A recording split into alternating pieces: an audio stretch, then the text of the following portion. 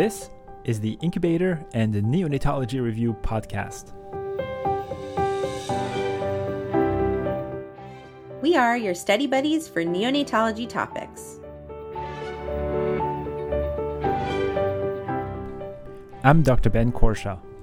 And I'm Dr. Daphne Yasova-Barbeau. Welcome.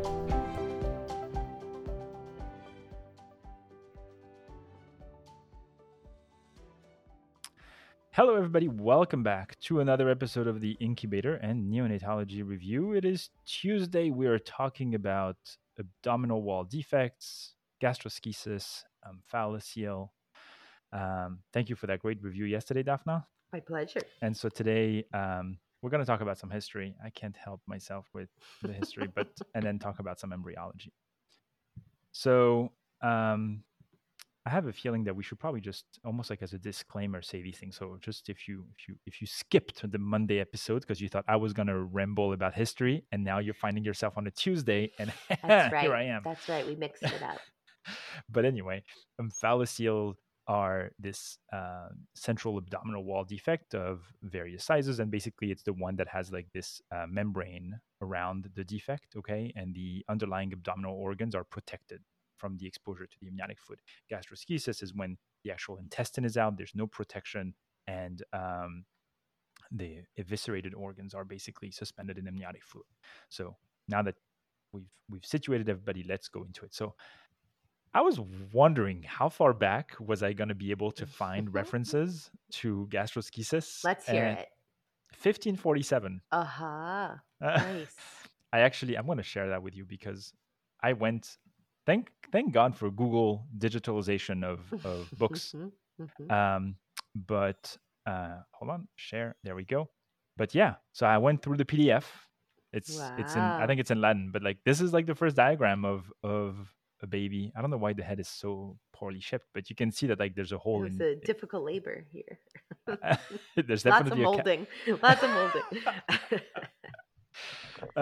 Yeah, so I have to give credit where credit is due. I mean, there was this article in the seminars in pediatric surgery written by a French pediatric surgeon named Sylvie Baudouin, who actually is the one who sent me on that path to this text by Conrad Wolfart, who described either gastroschisis or phalloceal, it's not really clear, in 1547.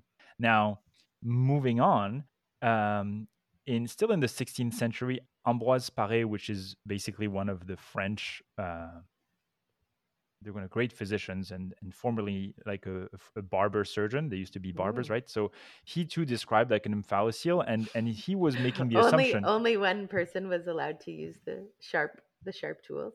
Is that why? Well, that's what that's why the history teacher in France used to tell us. You had two choices. It was either the barber or the butcher. These are the people with the knives, and people pick the barbers.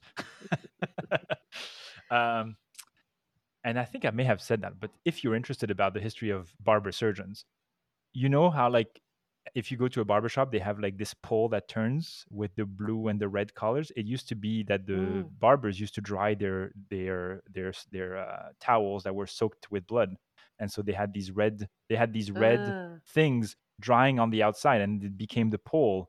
And it's sort of the legacy of the barber surgeons is that now the hair salon and the barber shops have these red things that are sort of twisting, just like they were supposed to twist in the wind back then. Very interesting. Yeah, it's fascinating. I did not know that. So, but Ambroise Paré thought that maybe this is just due to like difficult delivery. I'm assuming that maybe he was thinking that like if you pull the kid too hard, you rip everything apart. I don't know. But regardless, you really have to get to 1638, where there was in a French surgical treatise on case reports in surgery, and it describes in there an infant born with intestines coming outside its belly. And the explanation that they offer at the time in the 17th century is that this happened because the pregnant mother had witnessed a cat being eviscerated by a carriage passing by in the street. And so the look of the cat being ran over by this carriage probably triggered something in the mother that caused her baby to be sort of eviscerated like that as well. I thought that was it's cute. It's so wrong, but it's just like, all right, sure. Like cute's one word for it. it's simplistic, and it's like, oh, she saw a cat, and it's Mm-hmm. like, whatever. How did they even remember that? Anyway, then after the late 18th century, um, the sad part about the history of abdominal wall defects is that these kids were really classified as having these monstrosities, and I think that's just a horrendous name to use. But there's this French naturalist named Etienne Geoffroy Saint-Hilaire, which is extremely hard to pronounce even for me. Mm. But he was just describing them. And even though he called these monstrosities, I thought what was interesting is that his son Isidore Saint-Hilaire in 1805 became a zoologist and was really interested in how does nature deviate from normal, right? Mm. And he had a much more scientific approach. And so what was interesting is that he postulated that these conditions appeared in gestation at an early stage when the abdominal viscera were still located within the base of the cord. And so I thought that was very interesting that despite the questionable characterization of these defects by his father, he sort of pretty much was right on track. And he further noted that the frequent additional heart malformations, great variation of protruding organs, and stated that the wide abdominal wall defect should play a role in the pulmonary impairment observed in live born babies. So he was really making astute observations about some of the things you've talked about yesterday about the difficulty in ventilating these babies.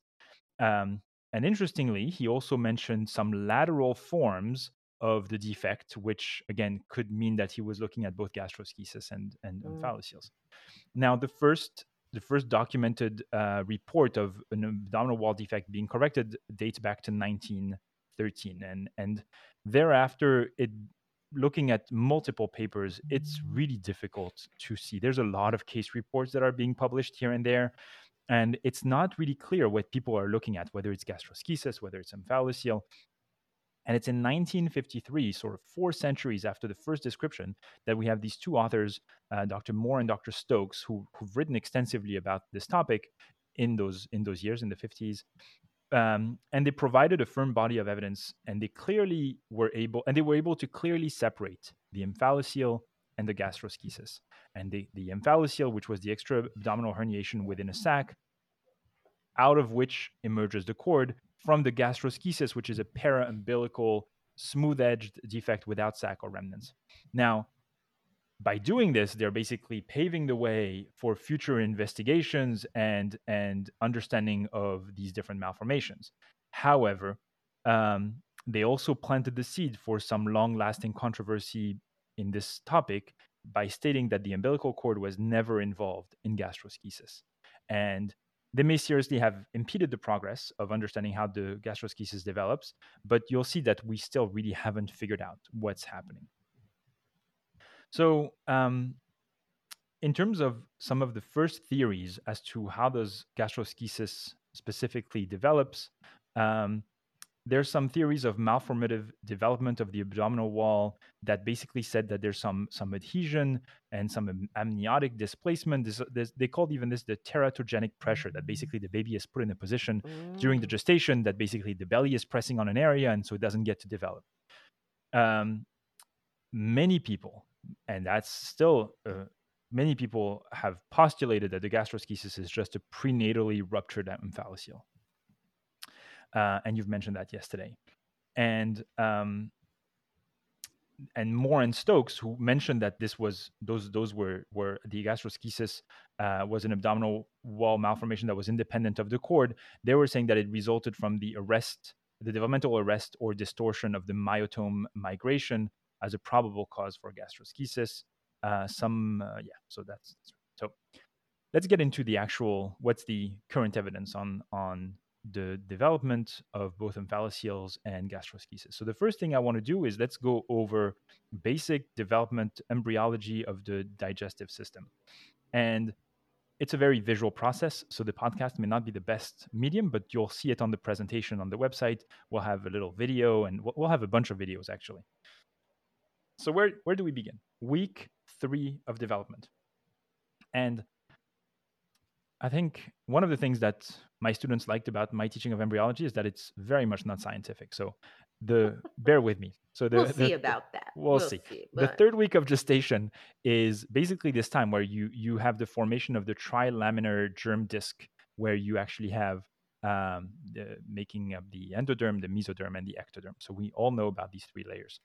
Now, during week 4, it's at this stage of development where basically the embryo is like an Oreo cookie, right? So you have 2 layers on top and bottom, ectoderm, mesoderm, ectoderm and endoderm, and then in the middle you have the mesoderm. And I'm talking about top and bottom as if you were looking at it on a picture. Now, what's interesting is that the endoderm, which is the bottom part, bulges downward, right? And the ectoderm and the mesoderm balloon up slightly.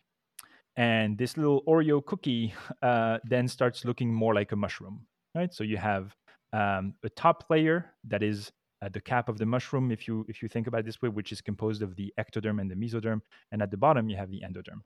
Now, during the remainder of week 4 of development, the ectoderm and the mesoderm, so the top part, the cap of that little mushroom, they grow much faster than the endoderm. And what that ends up doing is that it wraps around the endoderm and is actually hugging the side of the endoderm. It's growing like it's ballooning, and we have these 2 arms that are coming to hug the endoderm are actually the lateral folds, and they basically come and they pinch at the level of what will be the umbilical cord, closing off the rest of the mesoderm and creating basically the gut and the abdominal cavity inside.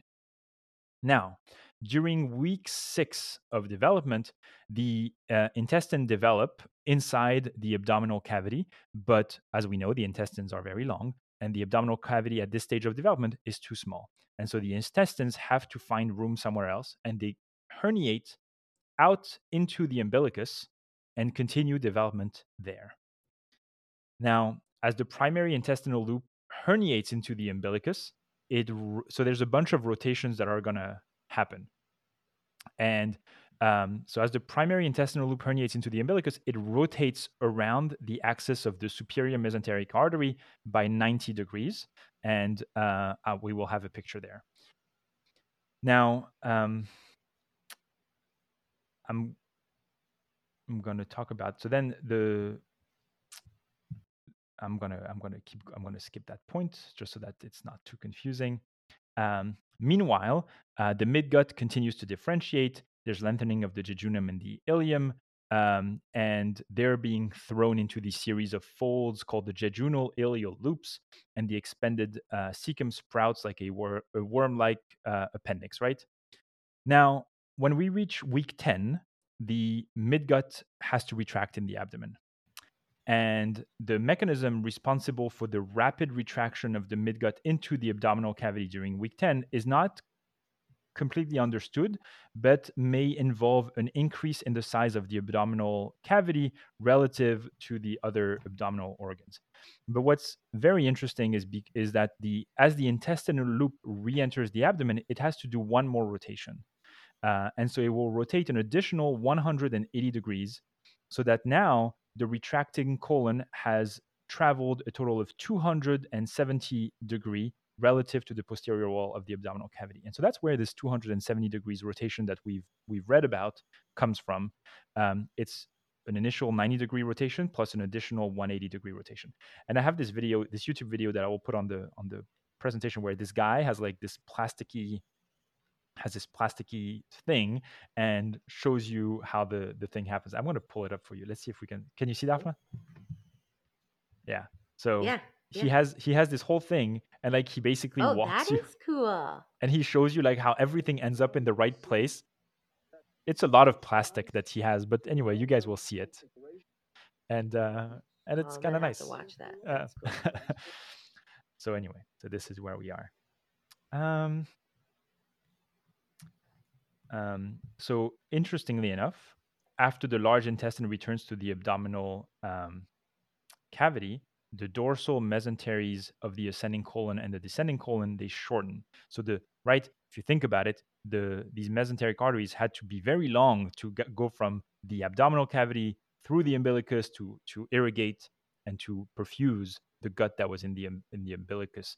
But now, as they're retracting, they're pulling everything back as well, and it's bringing these organs into contact with the dorsal body wall, where they adhere and become secondarily retroperitoneal. So that's the idea. In summary, we have this mushroom structure where we have on top the ectoderm and the mesoderm, and there it's growing and pinching the bottom, which is composed of the endoderm. It creates this canal where the intestines are going to herniate through to continue development. And during basically week 10 of development, that's when this gut is going to retract through a series of rotation that eventually lead to the position of the intestine and as we know it. So what causes the omphalocele?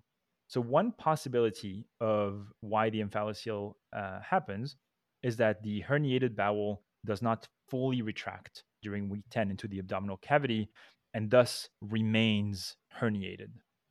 And that's what we see on exam, basically, right? So as it was supposed to retract, it gets stuck and it stays in that umbilical Wharton jelly covering. Another possibility is that the lateral body folding and fusion fail to occur properly during the 4th to 8th week, creating a body wall weakness that allows the bowel to later herniate as it grows. And so what does that mean? As we were talking about this mushroom with its cap just growing and hugging the bottom of the structure, which is made of the endoderm, if these lateral folds don't complete their migration and they don't pinch the endoderm the way they're supposed to, then you might leave some room there for something to herniate later on. A third possibility is failure of proper migration and differentiation of the mesoderm, normally forming the connective tissue of the skin and musculature of the ventral body wall, again resulting in body wall weakness. And because this is of this abnormal embryologic development, there's a high rate of associated defects and chromosomal anomalies, as you mentioned yesterday. The umbilical stalk persists as a broad-based protective sac composed of peritoneum and amnion separated by a layer of Wharton jelly. There's other forms of omphalocele, right? And we mentioned that. So there's a potential to have an epigastric type of omphalocele in which you have a sternal cleft, you have ectopia cordis with cardiac defects, pericardial defects, and diaphragmatic hernia, and that is known as the pentalogy of Cantrell. And then you can have infra-umbilical omphalocele that's often associated with bladder or cloacal exstrophy. It happens in conjunction with an imperforated anus and spinal defect to form the OEIS association, omphalocele, exstrophy of the bladder, imperforated anus, and spinal defects. Okay, so now let's talk about gastroschisis.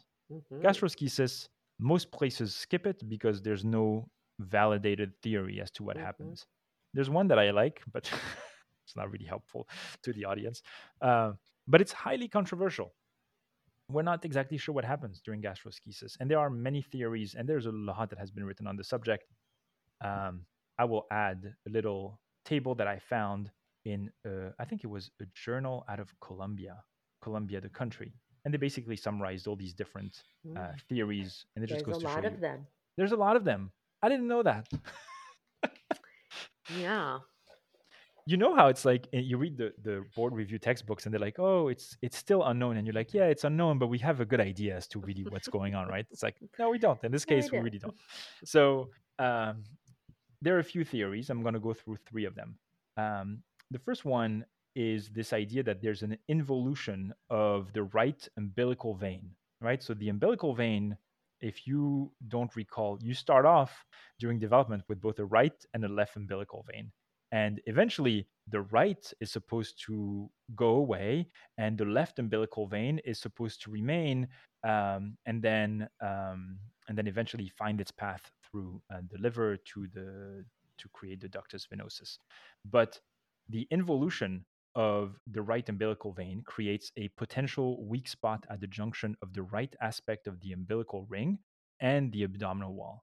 So if that process could be responsible, and this may allow for rupture and bowel herniation. And this was a theory that was posited in 1980 by Peter de Vries, a pediatric surgeon from California. I was looking at if he was related to the De Vries from Holland, who does a lot of neurology, and no, I couldn't find any link aside from the last name. You like ancestry also a lot. It helps me remember. Mm. If I can build a story around a random medical fact, it helps me remember. Another theory is that this is related to like some exposure to like teratogenic substances such as solvents, colorants, aspirin, ibuprofen, pseudoephedrine, and cocaine, all of which have been associated with an increased risk of gastroschisis. Many of these substances, as you've noticed, are vasoconstrictive agents, supporting this idea that a vascular contribution to the pathogenesis of gastroschisis is cause.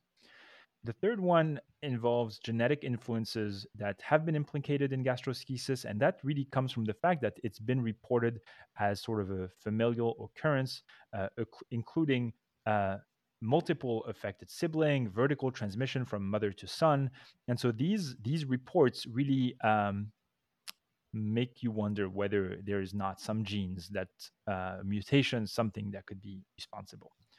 And so I'll put that table with all the different theories of the origins of gastroschisis in the presentation. I'll also put that right versus left umbilical vein stuff because I had to look it up again. And so these are where we stand in terms of the theories. I have a lot of images and I have a lot of videos, so we'll post all that. But right, it does look like a little mushroom, right, Daphne? Yeah, Right? absolutely. Okay, good. Yeah. No, I think it was a really good description. And actually, I know people listen to us in the car and do the dishes, but the resources are really good. So I hope people will go and look at the board review resources. This is so what you put together, especially with these embryology pictures, is really thorough. Yeah. Thank you. Well, all right. I'll see you tomorrow, Daphne. Sounds good. Bye. Bye. Thank you for listening to this episode of the Incubator and Neonatology Review podcast. If you like our show, please leave us a review on Apple Podcast or Spotify. We would love to hear from you, so please feel free to reach out to Daphne and I via email by sending your messages to nicupodcast@gmail.com. You can also message the show on Twitter @NICUPodcast. Thanks again for listening and see you next time. This podcast is intended to be purely for entertainment and informational purposes and should not be construed as medical advice. If you have any medical concerns, please see your primary care practitioner. Thank you.